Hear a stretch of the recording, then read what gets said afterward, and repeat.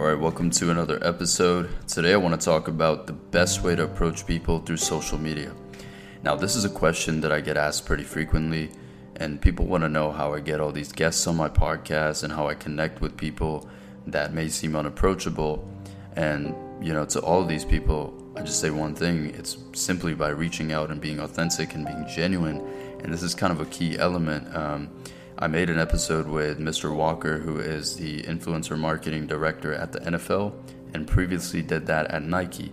And the title of the episode is Relationships Over Transactions. So I would highly recommend you go listen to that and then come back to this if you really want to get in depth with, my strategies of reaching out to people. But that's an episode I would recommend. Again, the episode is titled Relationships Over Transactions.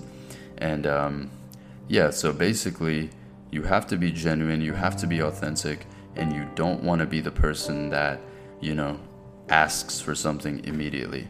You want to build a genuine connection with people. And again, you have to be genuinely interested in the person. You can't just view the person as someone that will help you get more views, someone that will help you get more impressions, someone that's just a stepping stone so you can get bigger and bigger and bigger guests or bigger and bigger people to represent your brand or whatever it may be. You don't want to use that person as a step on a ladder or some shit like that, right? So you want it to be genuine. You want to be interested in what they do. Research them, do a little bit of research. Ask them a question. This is another thing. A lot of people make this mistake when they DM someone new or DM someone unapproachable. They start by saying, hey, could I ask you a question? Or hey, can I ask you a question rather?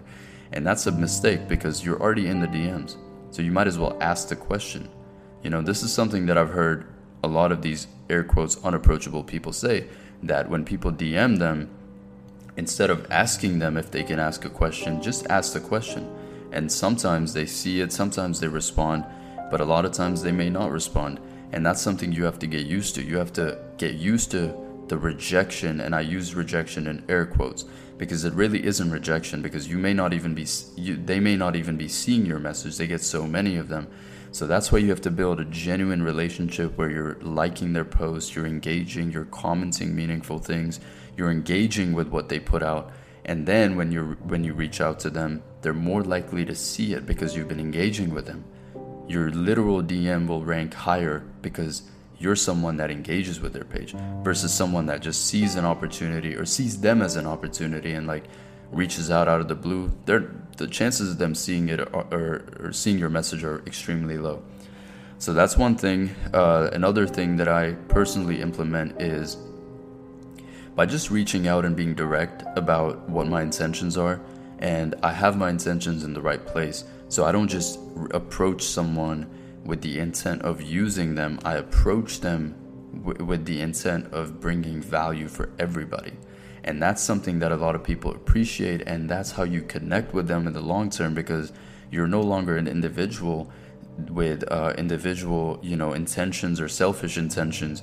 You become an entity that's providing value to others. You become the person through which they can communicate a message to an audience. And this, in particular pertains to podcasting and blogs and writing. But even if you have a brand, even if you have a clothing brand, there's a lot of people that would be more than happy to give you guidance if you approach them in the right manner. Instead of approaching them with a bunch of questions and asking stuff and, always making it about yourself, you have to find a strategic way to connect to what they are interested in. So ask them something about how they did something in their company, and that's how you learn, instead of being direct about it, because a lot of these people are successful for a reason and they value their time, and they're not just gonna, they're not gonna take over your company. They're not gonna help your company grow if they don't have any equity in it. And this is something that D. Murphy told me, who's the co-founder of Young and Reckless and Menlo Club and all these other companies. He said a lot of people reach out to me asking me, how to operate or how to run their company. And he's like, if I don't get 80% of your company, I'm not going to tell you what to do. Now, you can ask me questions about how I did my own thing, how I started my company, how I overcame some challenges, but I can't help you with your particular situation. So that's something to keep in mind when you're approaching someone for information. Ask them how they did things for their company not how you would want them to do things for your company. Because they're not invested. They don't know the variables at play. They don't know how you think. They don't know all the key details. And honestly, they don't have the time to ask you about the key details. So ask them very specific questions. Always factor in how valuable the other person's time is. Don't drag the conversation. Don't ask them follow-up questions. Always ask very, very specific, pre-curated questions that you know they have an understanding of, because you've done your research on what they've built, what the challenges that they faced.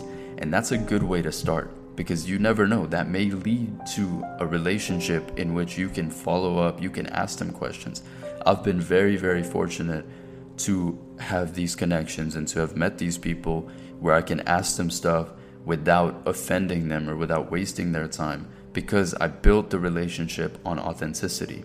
I built it on a genuine connection, and I was always eager to learn. I wasn't bragging about my stuff. You have to understand that you're young, and these people that are successful are, they can't relate to your situation anymore. So you can't be self-centered. You can't make it about yourself. Your passion will not be felt through words. It won't be felt. They won't relate to your passion. So you have to be very strategic and specific with what you're asking. And another point I want to quickly note is that it's really important to understand that simply knowing or connecting with successful, famous, whatever people, that's not really going to do anything for you in the long run. Like, it's not really going to help you become successful or reach your goals or achieve your goals, rather. And that's something that I've learned from D. Murthy. Again, he said it on my podcast that knowing successful people doesn't really do shit for you. And it's extremely true. While it may boost your numbers in the short term, while it may bring you engagement or credibility or whatever it is that you're seeking, it's not going to do anything, meaning they're not going to do the work for you. You still have to do the work, and you can still reach the finish line, or you can still achieve your goals with whatever project you have in mind without the input from people that are, bigger than you or have more of a following than you or higher on the hierarchy than you. It's not important at all. And, you reach a point where instead of you reaching out to these people, they, their management and their assistants and their publicists reach out to you. And that happens when you stay true to yourself. You have to develop a core philosophy for how you operate and how you operate your business. And based on that philosophy, based on the fundamentals of how you operate, that's what guarantees success. That's what at least facilitates success, not having successful people around or knowing successful people. And again, a beautiful point that was made on my podcast was that the people that are around you, like-minded people, your peers that are doing the same things, that are trying to do the same things, those are the people that are more valuable to you than someone successful. And chasing successful people, chasing, responses from successful people, or getting people to do your thing or feature on your song or whatever it is, it's never going to do anything for you. Because for them, they're so far ahead, they're so detached from what you're doing. You may get some, trickle down impressions or trickle down views, but you're not going to become successful off of that. You have to have other things going for yourself, and you have to develop all around. And that's something that I've learned as well. Like when I started out, my intention wasn't even to have guests on.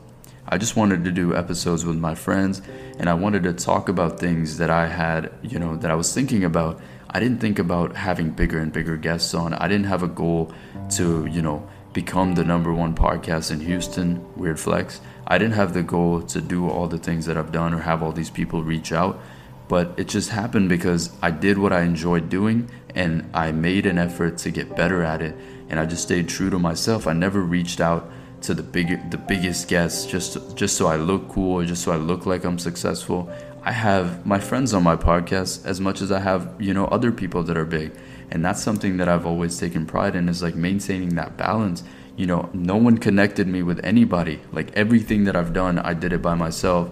I reached out to people and I built what I built.